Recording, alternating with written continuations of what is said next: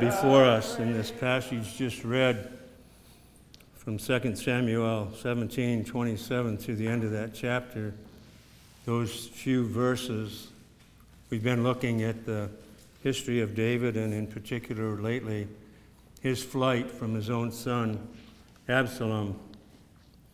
And we see here, I believe, in these verses, something that's quite important, although it may just be passed over. And frankly, it has been passed over by most of the commentators that I sought. But I think that it's quite important if we continue thinking of typology and what is typified here, as it appears to me at any rate, and I trust to yourselves when I spread the table before you. We have here Shobi and Machir and Barzillai, these three men, come to David. They meet him at Mahanaim, where he's finally made his escape temporarily sufficient in order to rest a little. And yet they haven't had time to bring the supplies that they would need. And these men, not only thoughtful, but able to bring provisions for them, that these hungry, weary people, these thirsty people, might have their needs met in the wilderness. We were looking previously at three other men a couple of weeks ago. We looked at Ahithophel. We looked at Absalom. We looked at Shimei. And these men, these three faces of evil, as I term them, have their counterparts, I believe, here in this little passage. We have Shobi, son of Nahash, in distinction from Absalom, son of David. Shobi was a son of Nahash the Ammonite. And we have Ittai, I'm thinking of Ittai the Gittite, who blessed David and wouldn't leave him. We have him in distinction from Shimei the Benjamite, who cursed David rather than blessing him. And then, of course, we have Hushai the Archite. And I'm not sure where Hushai was from. He's an Archite, but it was a very difficult event trying to discover exactly where Archites came from. It seems like he could have been Jewish, but it was right on the borders of one of the tribal divisions. But at any rate, we have him, this counselor, in distinction from Ahithophel, the Gilonite, who was David's counselor and then became Absalom's counselor. So we have these three in opposition to these three evil. We have these three helpers, if I may call them that, because that's exactly and precisely what they were. All these men and many others with them, the men I speak of here are Absalom, Shimei, and Ahithophel. All these men and many others with them. We have been given something of an idea of the vast army that Absalom was raising. But all these men are David's kinsmen according to the flesh. One, as close as you can get, Absalom. But Shimei was a Benjamite. He was Jewish. He was of Israel. Ahithophel, the Gilonite, was Jewish. These men are David's kinsmen according to the flesh, and yet here they are seeking his life, and he's fleeing from them. Shobi was not David's kinsman according to the flesh. Ittai was not David's kinsman according to the flesh. And as I've already indicated, we're not quite sure of Hushai. But the point is that when God is pleased to separate his people from their kinsmen, he gives to them another family, according to grace. He brings friends to his people. He brought Shobi and Machir and Barzillai to David and those that were with him. He brought help to his people. He brought friends to his people. We read in Luke 18 where the gospel writer there is uttering the words of Christ, speaking of those who had given up wives and children and parents, family, and houses and lands for the kingdom's sake. And Jesus said that you will receive a multitude more, manifold more. And I believe that the key words here are in this time, and in the world to come, eternal life. They shall receive manifold more than what they have given up, than what they've been called away from, in this time and in the world to come, eternal life. I believe we have a picture of sorts here, at least if we can stretch our imaginations.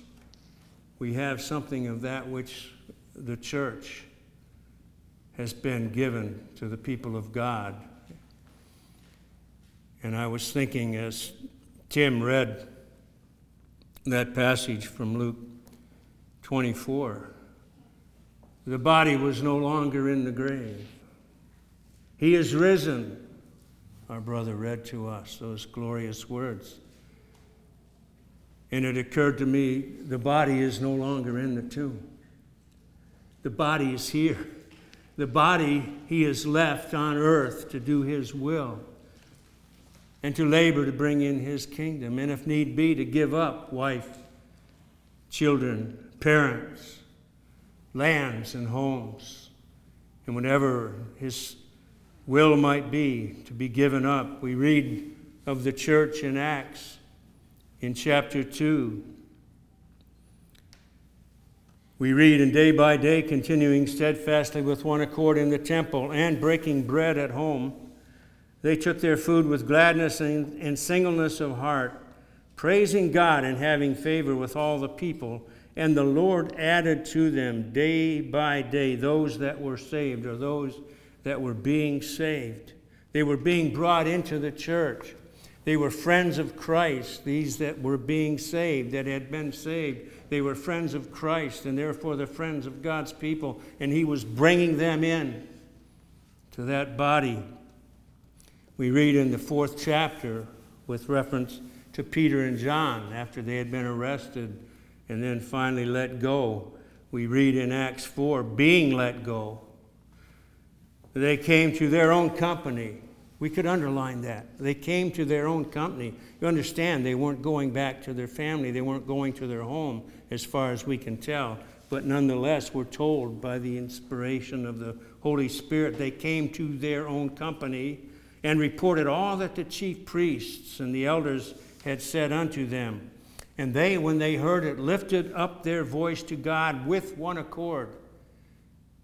There's a definition, too, of the church of Jesus Christ, with one accord. It appears, as I've said, that Peter and John went to the church, not to their homes. Paul has told us in Romans 12, in the 5th verse, so we who are many are one body in Christ, and severally members one of another. We are one of another. Christ has determined it to be the case. He has left his body, the church, his bride on earth. He has determined it to be this way. We look at those words of Paul in 1 Corinthians in the 10th chapter, those very lovely words regarding the body in the 10th chapter and at verse 16.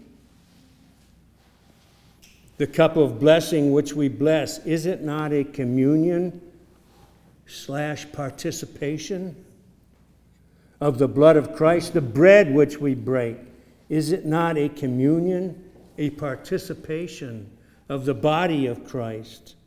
Seeing that we who are many are one bread. We are one bread. We are one body, for we all partake of the one bread. We all partake of the one bread. He who is the bread of life, we have all partaken of him, and we come together. We are not friendless. We are not friendless. David wasn't friendless when he arrived at Mahanaim, but he had 3 friends waiting for him, and surprising friends. One an Ammonite, the son of Nahash, the king, the former king of Ammon. And here he is to serve David, the king of Israel. In Machir, likely a Benjamite, for it was he that provided a place, a refuge for Jonathan's son, Mephibosheth, the grandson of Saul, David's great enemy.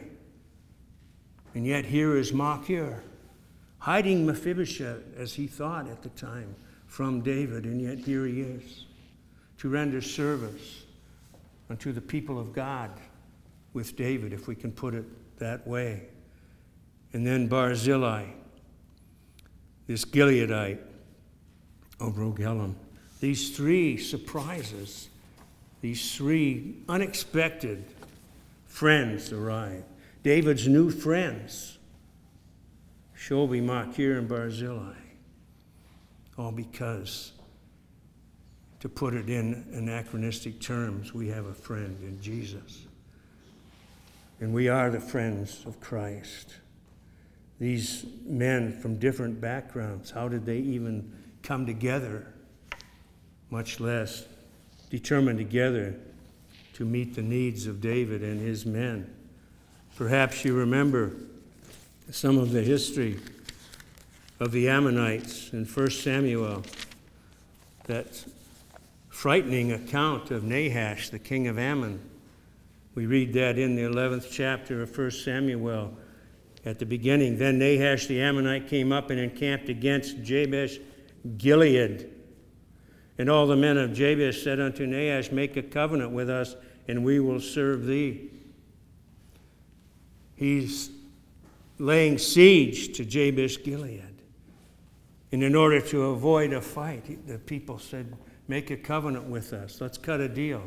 Well, what was the deal? The deal was, if all the men will pluck out their right eyes. So they can't shoot a bow so well. They can't sling a stone so well anymore. Pluck out your right eyes. I'll give you a short length of time to do that. And of course, they weren't anxious to do that. And so they sent word to Saul, who had just been made king. And Saul managed to come by marching all night and rescue those of Jabesh Gilead from the Ammonites. Nahash was not a friend of Israel, and yet here we see his son, Shobi, coming to succor David and his men. How did that all come about? We find in a later chapter, in 2 Samuel in 10, we find there, and I'll just recite the story to you as best I can, that the king of Ammon, Nahash, died. And so David thought that he would try to befriend the Ammonites. So he sent some representatives. But sort of like Rehoboam paid attention to the young men around his court, so Hanun, the son of Nahash, paid attention to the young men in his court. And they said, David's sending spies. He wants to case the joints so that he can get an army up and sweep us off the face of the earth. And so Hanun listened to those men, and they sent David's representatives. I think there were 2 men They shaved half their beards off, making them look silly. And they cut their clothes all the way up to their waist, exposing their buttocks, making them look silly, and sent them back that way. They were so embarrassed they couldn't even go to David, but they sent somebody to tell them what had happened. And this was when David began laying siege to Rabbah of Ammon. And this is what they were doing at the time of his terrible sin, when he should have been with his army. But he stayed at home, and he was tempted and fell into that terrible sin with Bathsheba. But these are the sons of Ammon. We don't see anything of any reconciliation that I can find. They went afterwards, after David was reconciled to God through God's mercy. They were still laying siege. And Joab said, "We're ready to topple Rabbah, come, and so you can claim the victory." And we're told that he took the crown off the head of the king. We're not told whether Hanun was alive or dead when David took that crown. So I don't really know, and we're not told what Shobi's circumstances are, except that he is apparently the brother of Hanun. He would have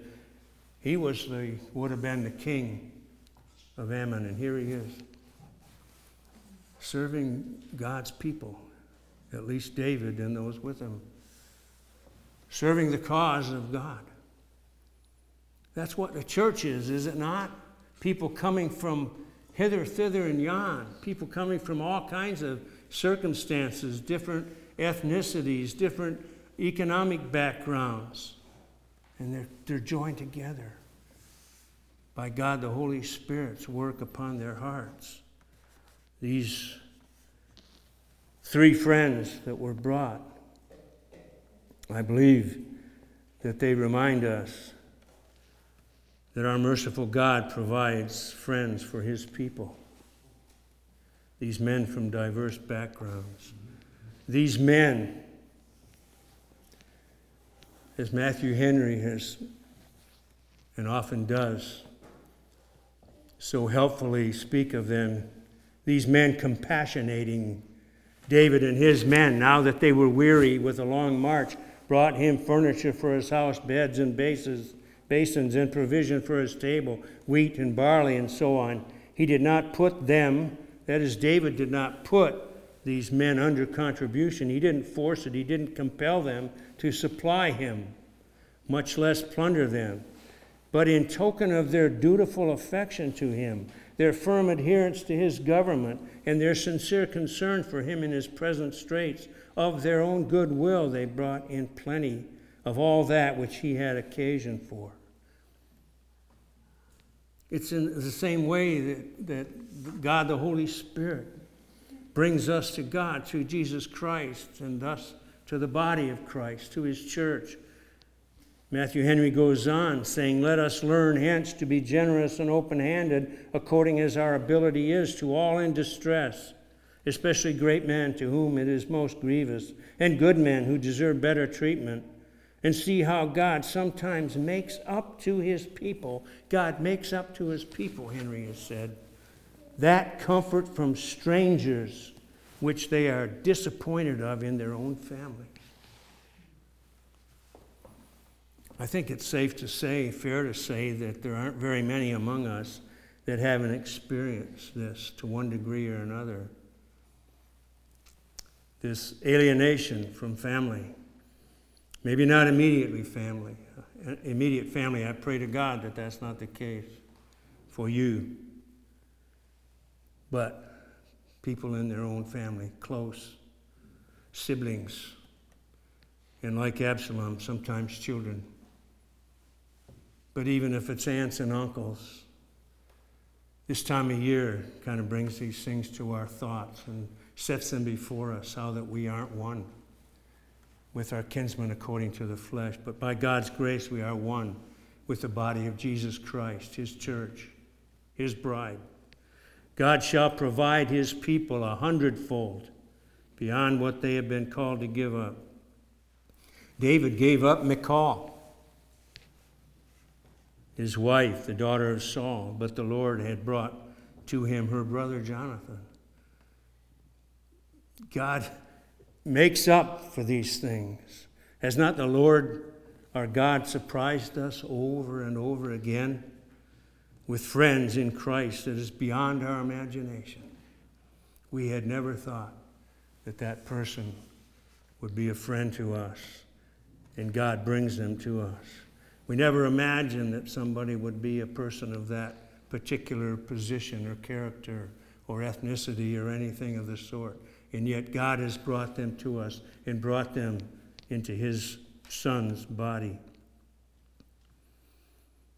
He has promised to do just that. And he will never be a debtor to any. He gives abundantly more than he asks. Did he not even provide many of us a friend in our marriage? By God's grace, he has done exactly that. He provided David a faithful wife in Bathsheba. In spite of their sinful actions, he provides David a faithful wife in Bathsheba. I don't believe that we read anything of his wanderings after this, except for that enigmatic passage on his deathbed. And enigmatic means puzzling, and I'm not going to try to unscramble it. But we don't read, I don't believe, of anything where he's guilty of that wickedness that he was guilty of with Bathsheba. And there she was, at his deathbed, faithful to the very end. Is this not a picture, then, I say, of the church, the people of God coming together, Shobi, Machir, and Barzillai? Again, those words of Jesus Christ.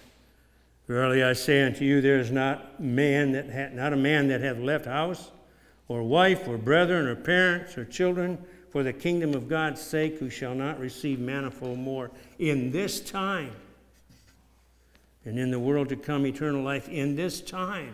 Consider Job. One of the writers in Scripture said, consider Job. I ask you to consider Job. We read at the end of that book and at the end of Job's life, so Jehovah blessed the latter end of Job more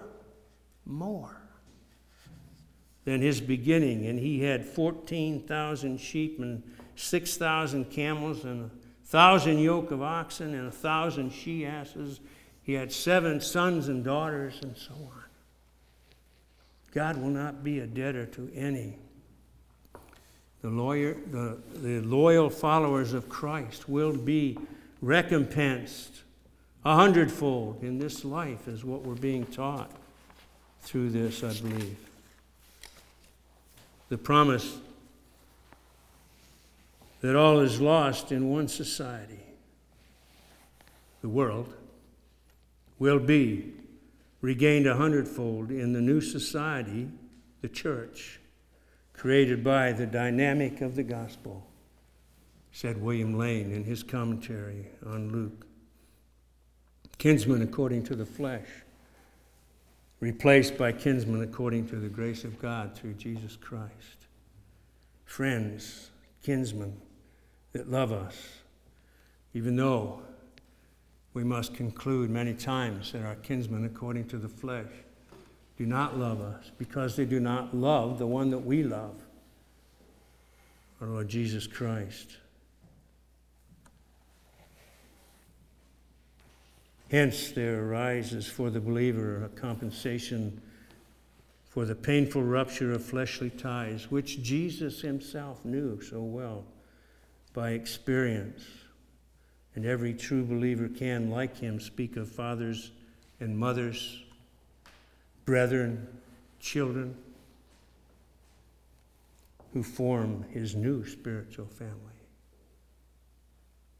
What a blessing, what a privilege, what a faithful God we serve. And these things are not given us as though we earned them. Not at all. It's all God's grace. But he simply will not be a debtor to anyone.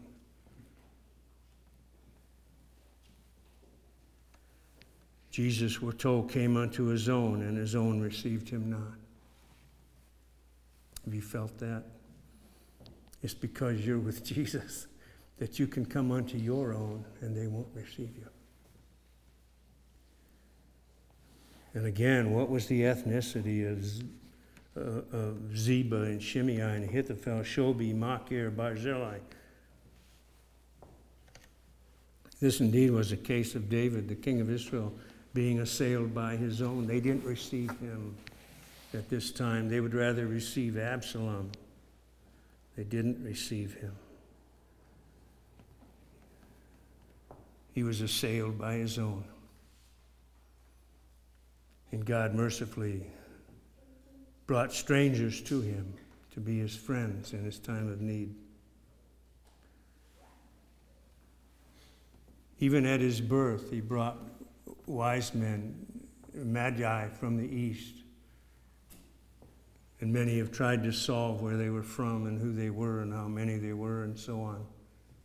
But the point is, it's not very likely they were Jews. And there they came to honor the Son of God at his birth, for his birth.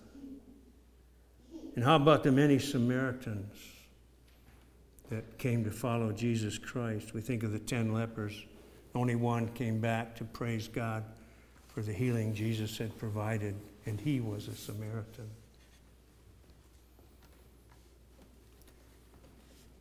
We probably are foolish to look to our kinsmen according to the flesh for our friends. We can pray for them. In most cases, that's all we can do. And we can hope,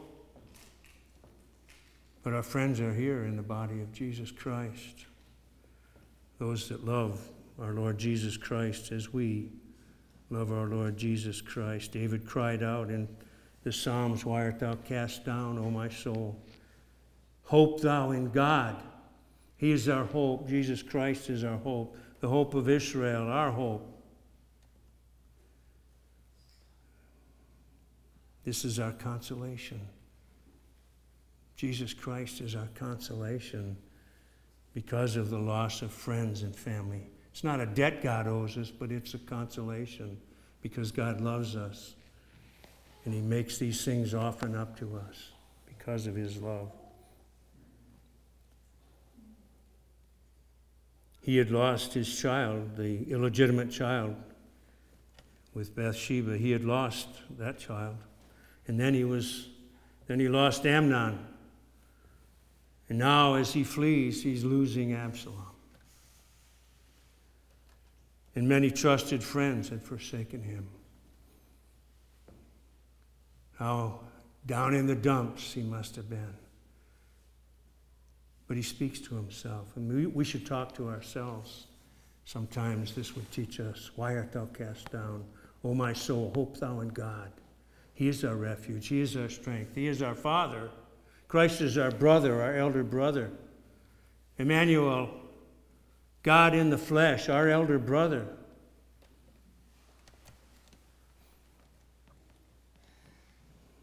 Job responded to his losses, you remember. The Lord gave and the Lord hath taken away. Blessed be the name of the Lord. In all this, Job sinned not. But as I've already reminded us, Job, all these things, the end of Job was far better. We have, with our friends in Christ, we have communion, we have fellowship. Some of the goals and attendant blessings of that communion, that fellowship in the church. We're told of it by the Apostle Paul and in Philemon and in Corinthians and by John. The fellowship of faith he speaks of to Philemon may become effectual, that the fellowship may become effectual in the knowledge of every good thing which is in you unto Christ. Fellowshipping with the people of God. Rather than mingling with our own kinsmen according to the flesh. This is what we are called to many times. I'm not saying it's everyone's circumstance. But if you go far enough in your family, I believe that you'll find that it is. And I pray to God that it will never be the case. It will be your closest kinsman according to the flesh. Your children, or even your spouse.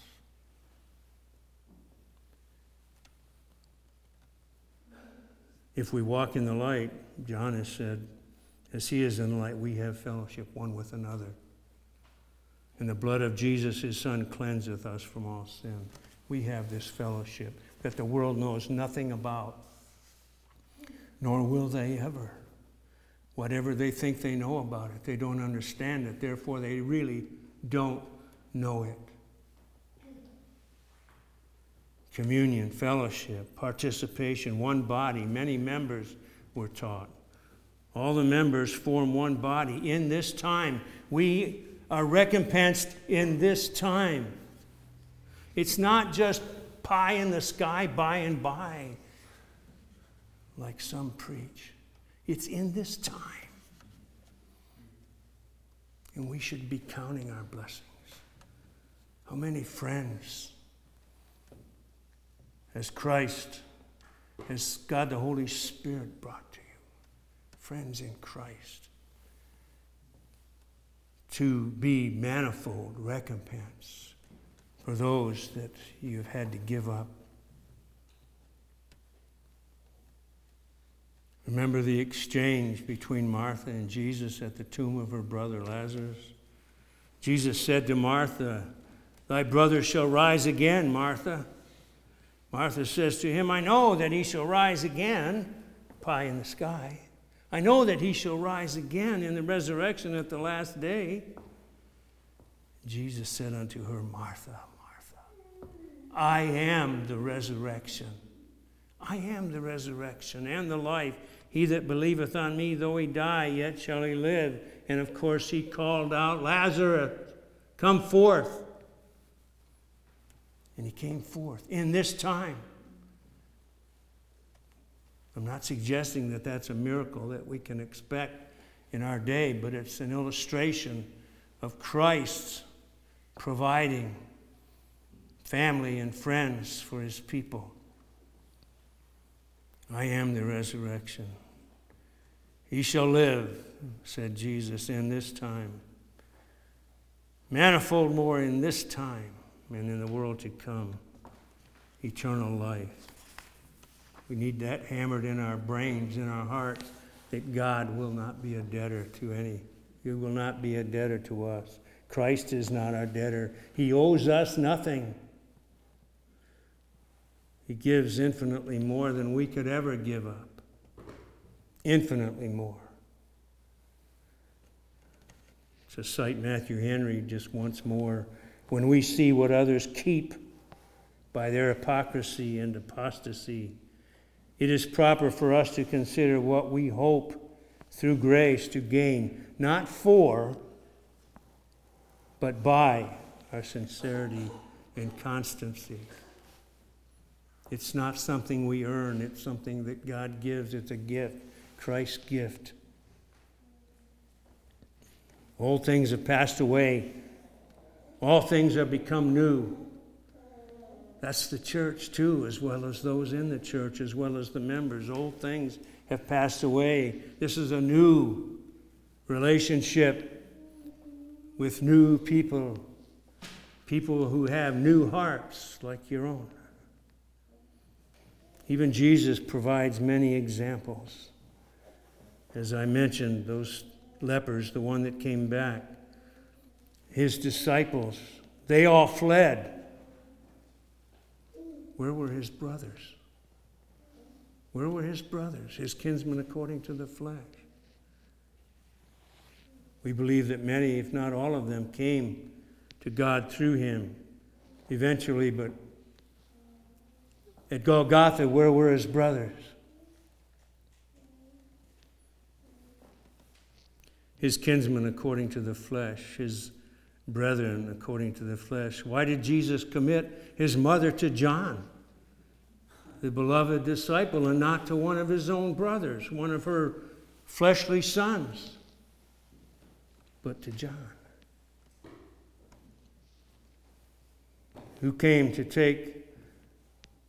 to supply this void left by the disciples and the half-brothers when they fled, when they were nowhere to be found? Was it not people like Joseph of Arimathea? Was it not Nicodemus the Pharisee? Surprise, wasn't it? Look who the friends of Christ are. Surprise, surprise. Glorious, grand, blessed surprise.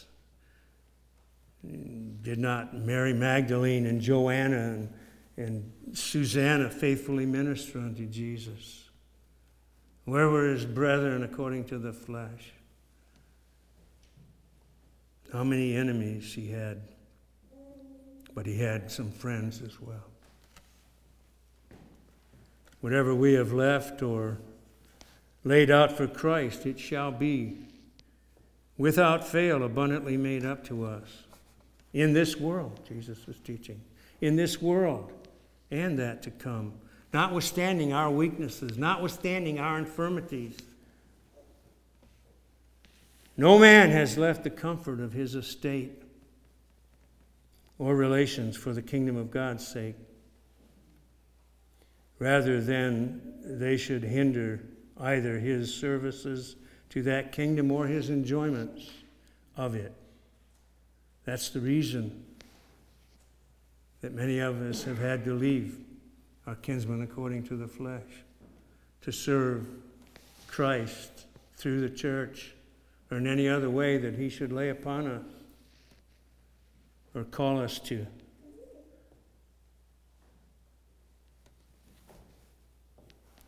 Many have done this, but they shall receive manifold more in this present time. I trust that we can all relate to that we are indeed receiving manifold more in this present time. In the graces and comforts of God's Spirit, in the pleasures of communion with God and with his people. Praise God for the church of Jesus Christ, his body. Praise God for friends in Christ. As God brought these men to comfort David, so he has done for us, the church. And in the church brought friends to us, that we not be friendless. Though if he brought none, what a friend we have in Jesus. And we have the Holy Spirit given us by Christ to indwell us. But as I've said, Christ will not be a debtor to any, and he gives us manifold more in this life.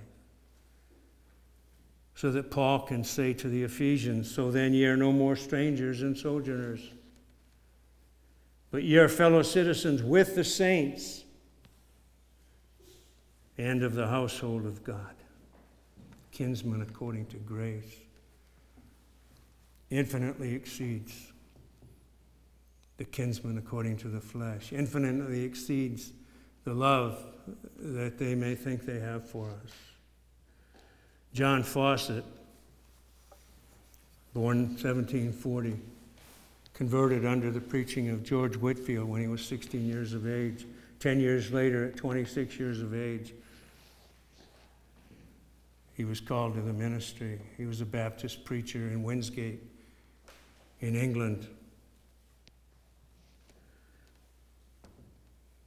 He was the pastor of a church that didn't have very much, economically speaking, and they couldn't give him very much. And he labored there several years.